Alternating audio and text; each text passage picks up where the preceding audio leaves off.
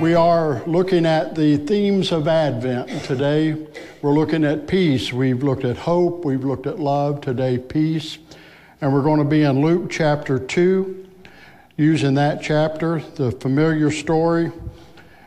Read along with me. In those days, Caesar Augustus issued a decree that a census should be taken of the entire Roman world. This was the first census that took place while Quirinius was governor of Syria, and everyone went to his own town to register. So Joseph also went up from the town of Nazareth in Galilee to Judea, to Bethlehem, the town of David, because he belonged to the house and line of David. He went there to register with Mary, who was pledged to be married to him and was expecting a child. While they were there, the time came for the baby to be born, and she gave birth to her firstborn, a son. She wrapped him in strips of cloth and placed him in a manger because there was no room for them in the inn. Join me in prayer. Our precious Heavenly Father, we thank you for your scripture. We thank you for this accounting of the birth of our Savior. We thank you for our Savior, and we ask that you would open our minds and hearts now as we hear your word and consider their meaning to us, that we may apply them to our lives. Thank you for Jesus Christ. It's in his name we pray. Amen. I don't know how it is when you read the Bible. As I read these things, I see them, and it says, and they got up from Nazareth in Galilee and went to Jerusalem. And of course, in our day, that'd be like getting up in the morning and driving to Lexington. It wasn't quite the same back then. And so I like to think about what they had to face. I like to be sure and put it into the context of the times. Nazareth, of course, was up near the Sea of Galilee. Jerusalem, Bethlehem, down at the bottom in the nation of Judah. It was about 100 miles as the crow flies, maybe 90, maybe 100. And so they had to make this trip. And of course, we know that Mary was in her third trimester. Most of you ladies understand what that is and would probably groan if your man said, we need to take a trip. And by the way, we're going to have to walk. I might be able to get a donkey for you, and we'll find some place when we get there. But Mary knew they needed to go. The thing is, they couldn't just go as the crow flies. They couldn't get on the major thoroughfare and drive down there. It was a walk, and to go directly to Bethlehem would take them through Samaria, and a good Jew did not go through Samaria. They were enmity. They didn't get along very well. The Samaritans were considered half-breeds by the Jews and not pure Jewish people.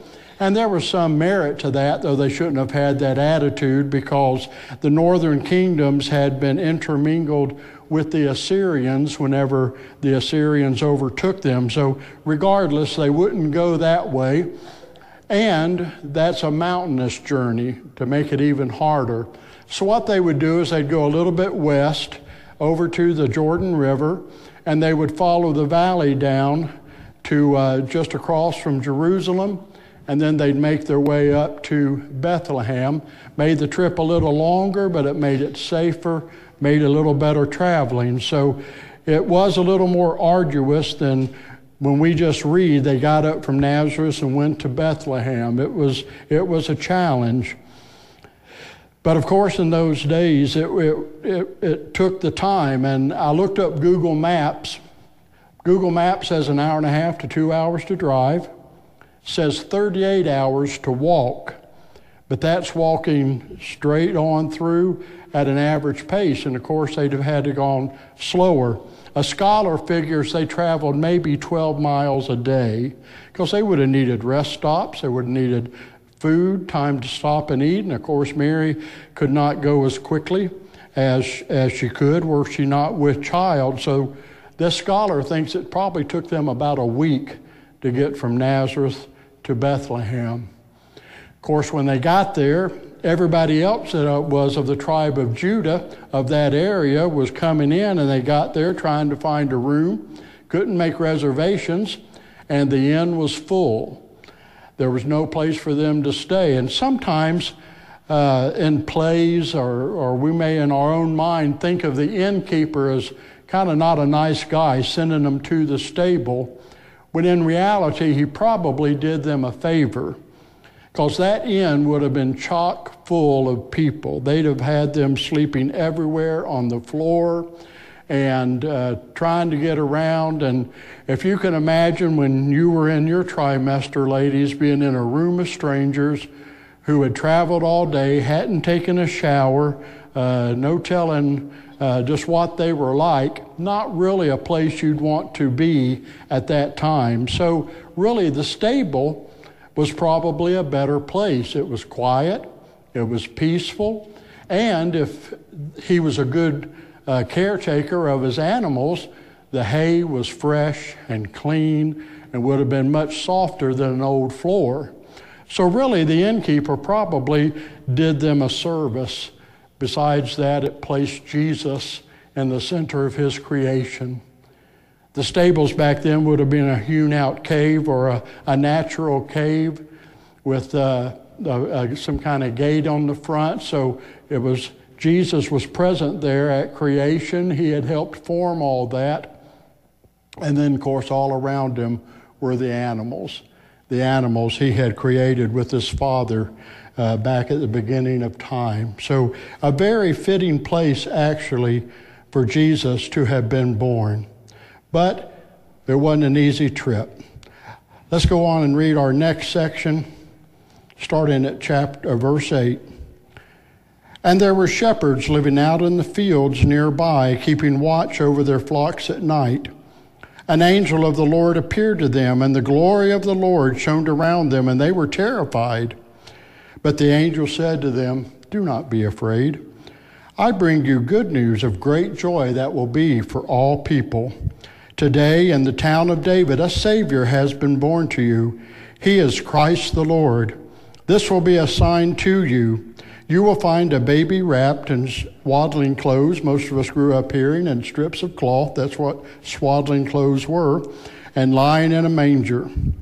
Suddenly, a great company of the heavenly host appeared with the angel, praising God and saying, "Glory to God in the highest, and on earth peace to men on whom his favor rests." When the angels had left them and gone into heaven, the shepherds said to one another, "Let's go to Bethlehem and see this thing that has happened, which the Lord has told us about." So they hurried off and found Mary and Joseph and the baby who was lying in the manger. When they had seen him, they spread the word concerning what had been told them about this child, and all who heard it were amazed at what the shepherds said to them. But Mary treasured these things and pondered them in her heart. The shepherds returned, glorifying and praising God for all the things they had heard and seen, which were just as they had been told.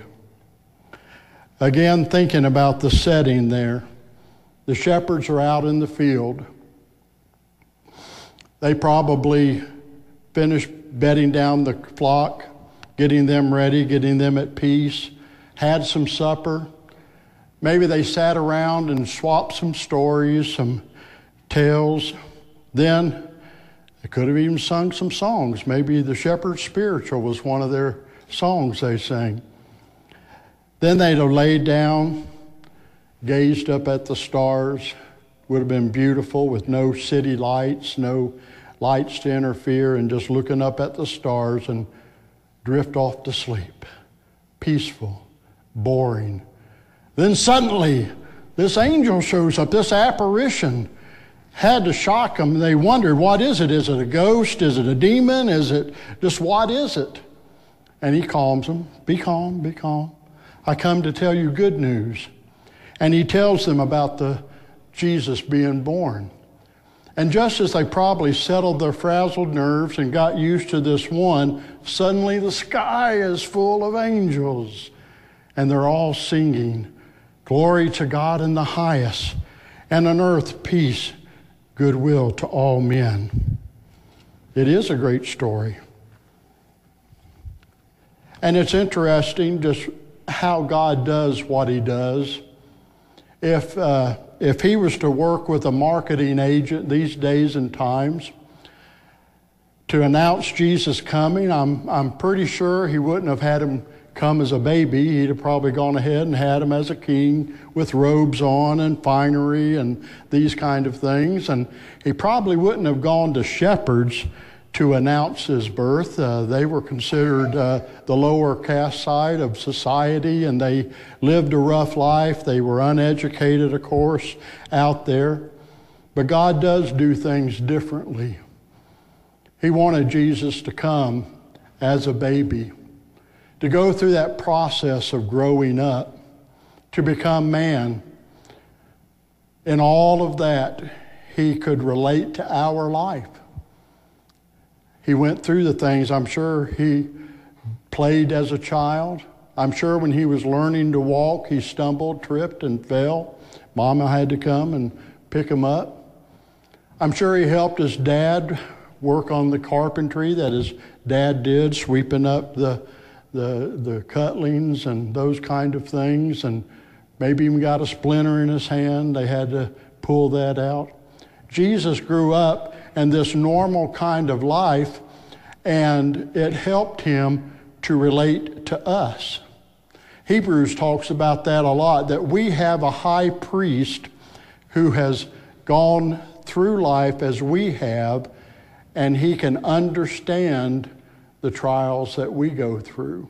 He knew the joys of life. He knew the fun. He knew the love of parents. He knew the tragedies of life, losing a very dear friend that he missed. Our Jesus can relate to what we go through in life, and we can take solace in that. We can take confidence in that. So Jesus did that. God did that when he goes and he talks to the shepherds, to the least important of their society, not the most important in the temple. And that can speak to us that God wants us to know, whatever our status in life, he wants us to know about this Jesus. He wants a relationship. It doesn't matter if you've got all the finery. It doesn't matter if you live in a mansion. It doesn't matter if you live in a shack. God wants that relationship with you, and he wants you to know his truth. And that's a wonderful thing to understand. I'm sure the shepherds probably had some manners in their life that weren't right, weren't righteous. But God didn't let that restrict him coming to talk to them, to tell them the story. And so it is, as you have sins in your life, if you have failings, that doesn't stop God from wanting to talk to you, to bring you this message. And so there is so much we can take from this. After they had seen those angels, after they let their nerves settle and they talked about what had happened, they said, let's go see this child. And so they got up, they went to Bethlehem, and they found Mary and Joseph, and they saw who he was, saw the situation. Some may have gone, this isn't very impressive, just a little baby in a manger. I've seen this all the time. Others, of course, would have felt it through a deep faith, believing what God had said. As they left, they told people their story. And it says people were amazed by it. But I love what it says there about Mary. Sounds like a mom to me. That she treasured what was happening. And she could remember back to that day that Gabriel came and told her, blessed art thou among women. You have been chosen to be the mother of the Most High God. And she goes, how can that be? I've never been with a man. And the Holy Spirit explains how that was going to happen, and Mary received it by faith. Mary and Joseph were betrothed. That's the old-fashioned word for it. It's more than engaged. In that culture, betrothal was as binding as marriage. And so they were already considered marriage, except it hadn't been consummated. But that's what betrothal is, and that's why it talks about Mary being his wife, because it was all but the final consummation and celebration. There was another part in the Jewish ritual they would do to solidify that relationship. So she pondered these things. She pondered how Elizabeth, her cousin, a little older, was barren, wasn't able to have children, and the angel had told them, even your relative Elizabeth is with child. And Mary went and visited Elizabeth and stayed with her for a few months. And now here's shepherds showing up out of nowhere looking for the baby Jesus. Lots to ponder, lots to wonder about. In our cantata, Mary, Did You Know, there's a solo that Julie's doing. And the title of that is, Who Would Imagine a King? And it asks the song, how on earth, when Mary's thinking about this child growing within her, thinking about the dreams a mom has of what they want for their child, certainly be healthy, happy, wealth is nice, stature's nice,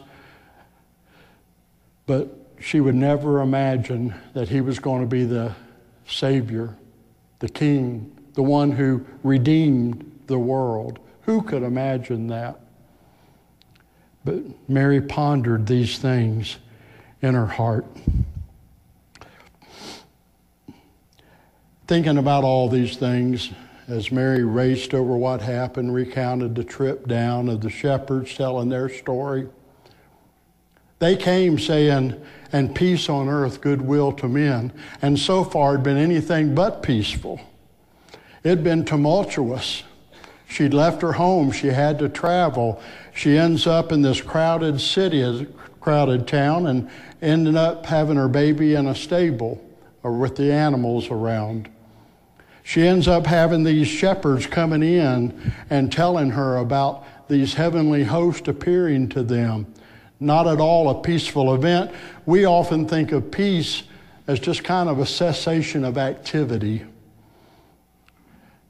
Getting up in the morning, having a cup of coffee, no noise going on, taking a moment to read our word from God, pondering on, that's a peaceful time. That wasn't what they went through. This was anything but peaceful. We consider it to be that cessation of activity, and there are those times, but God always works from a different viewpoint. That isn't what he said that isn't what he meant when he said he was coming to bring peace. Man looks at the outside, God looks at the inside, the Old Testament tells us. God was concerned with the turmoil in a man's soul, in a man's heart. He was concerned with the enmity that was between God and man. He was concerned with the lack of fellowship. He wanted to be reunited with his creation, that union that was broken back in the garden when Adam and Eve fell and God had to cast them from his presence. That's what God's thinking about. And so Jesus came to restore that peace, to restore that spiritual life. God started with that piece of relationship with him. God started with the most important point, of course. God's good like that. He knows those kind of things. And in that time, in the Old Testament time, of course, Jesus had not come. The righteous did not go to heaven when they passed. There was a concept of Sheol, and Sheol had two sections. One was, it all was a place of the dead, but there was one section where the righteous went, and it was referred to as paradise, and sometimes Abraham's bosom. And it's easy for us to understand that picture when I think of my little girl sitting on my lap, laying her head on Daddy's chest, enjoying the strength and comfort of Dad holding her, patting her on the back, speaking softly to her. As children, we all loved resting on our mother's bosom, just the warmth, the comfort, the smell we were used to. It's a place of peace and comfort. And so that's the picture we have of the Old Testament, and even Jesus referred to it in some of his parables. That the righteous were waiting to go to God in Abraham's bosom, and Abraham and there in paradise. And it is that place of eternal rest before Christ ascended that the people went to. So first, the peace that the angels referred to was that peace with God. Our hearts, our souls were at enmity. We could not have fellowship with God. Even the righteous were separated from God because their sin had not been atoned for. For the wages of sin is death, we are told. Death was required for sin. And so it was this little child came to take command over and to resolve that crucial point keeping us from fellowship. He took our sins upon him. He bore them to the cross. He suffered death on our behalf. And Paul writes, even quoting out of the Old Testament, how when Jesus ascended, what does that mean? Except he descended and set the captives free. All of those righteous who believed God and strived to live for him, that were waiting for that day when Jesus died on the cross, he went into the pit and rescued those in Abraham's bosom and carried them away. They received their reward. We have the joy of looking back at the cross. Christ has paid that price for us. He paid the debt forward so that when we believe in him, when we accept him as our Savior, we have that eternal life. We don't have to wait. We don't have to languish in Sheol. And when we pass, we go to be with him. The Bible says to be absent in the body is to be present in the spirit. And that's what God came to do. He came to take care of that peace from the enmity with God. Once we have that, once we have his peace, once we have the Holy Spirit living within us, we then get that peace that surpasses understanding. And when trials come, when life is hard, when we're struggling, when we have loss of loved ones, through it all, through all the turmoil, we can have an inward peace knowing that there's hope, that there's life, that there's a hereafter with God. And so we have that, and that's the third form of peace we get, is that hope of an eternity with God. If we again had been laying out the agenda for God to come, we would have had him come if we were a Jew in that day and defeat the Romans, send them out and let us have our country back, bring back prosperity and business and a good, happy life. That's what they wanted, and that's why some rejected Jesus, because he didn't do that. But God always takes care of the greatest problem and addresses the greatest issue, and that is man's separation from him. And so that was the good news the angel shared with the shepherds that night. A Savior, not just a king, not just a man, a Savior is born this night in Bethlehem. I'm sure the shepherds didn't really understand that. Who knows how much scripture, how much teachings they had heard or knew. But that's what God did. He brought a Savior into this world. That Savior bridged the chasm between God and man. He made it possible for those that had lived before us and all those living present to be in a relationship, to be in his presence, to have fellowship once again.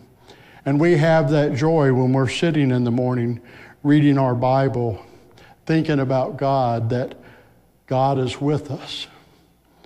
And we can feel his presence, and we can feel his presence in this place because he's in the heart of each and every believer right now.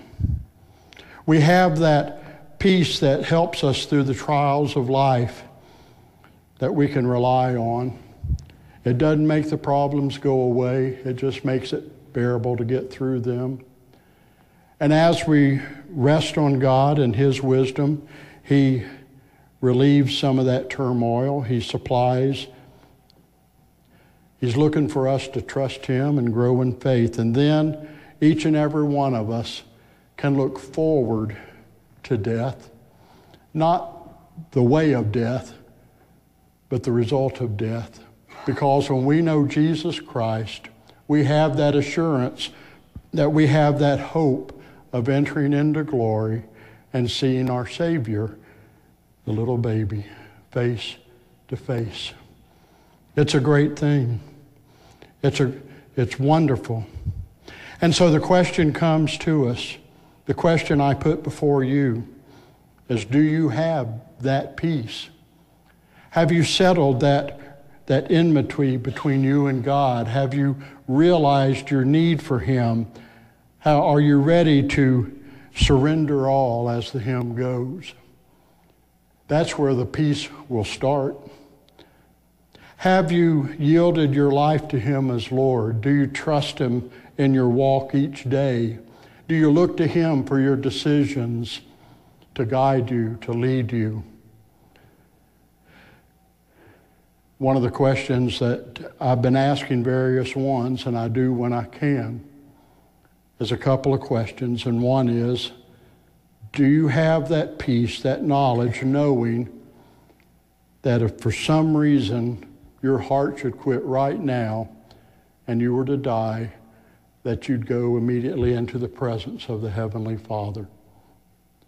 The Bible says we can know that. So do you have that assurance? And then the next question is when you go and you're standing before Jesus and he says, why should I let you in? What's your answer to him? There is an answer that's accepted. It isn't my family reared me in the church. It isn't I've always been a faithful giver. It isn't that I've tried to be good to other people. It isn't that I've tried to live a good life. That's all good. We're all supposed to do it. But the answer is, what have you done with Jesus Christ? And so you can have this peace. And if you don't know that peace today, I urge you this Christmas season to take time to ponder it in your heart as Mary did all these things. As I grow older, and a lot of you say I'm just a spring chicken, and I understand that, but as I've grown older, thinking about what I want out of life, what I need from life, I do think the greatest thing is to have peace. To know I am at one with my Creator. To know that he is with me day by day, ready to instruct me, lead me, guide me, help me, show me his way. And to have that peace of knowing that I don't need to fear death. Because when that time comes and the last breath is taken, I know I'm going to be ushered into his presence. And because I believed on his Son, Jesus Christ, I know I got the answer to the second question down pat. I hope you know that peace today. Parents, I hope you will take that step to help your children learn those concepts. They're facing challenges today that we never even dreamed of. And they need the peace of Jesus Christ within them, the knowledge that there is a Creator who made them fearfully and wonderfully, that wants to walk with them, help them, lead them, guide them, and be an ever-present help in danger. So parents, grandparents, I know some of you are raising the children too. I pray that you're following that. When all of this peace occurs in our hearts, when we have peace with God, when the vertical is established, when we're striving and we have peace in our hearts and we're striving to have peace with our fellow man, we can then influence others in having peace. We can help them to know from the message of the gospel. We can help them to know by being a friend who is with them truly and deeply and completely. We can sing that song that we're going to sing in just a minute. Let there be peace on earth. We all want that. But let it begin with me. Let me get right with God. Let me live for Him. Let me know the peace of eternity. Then I can spread that peace through the world.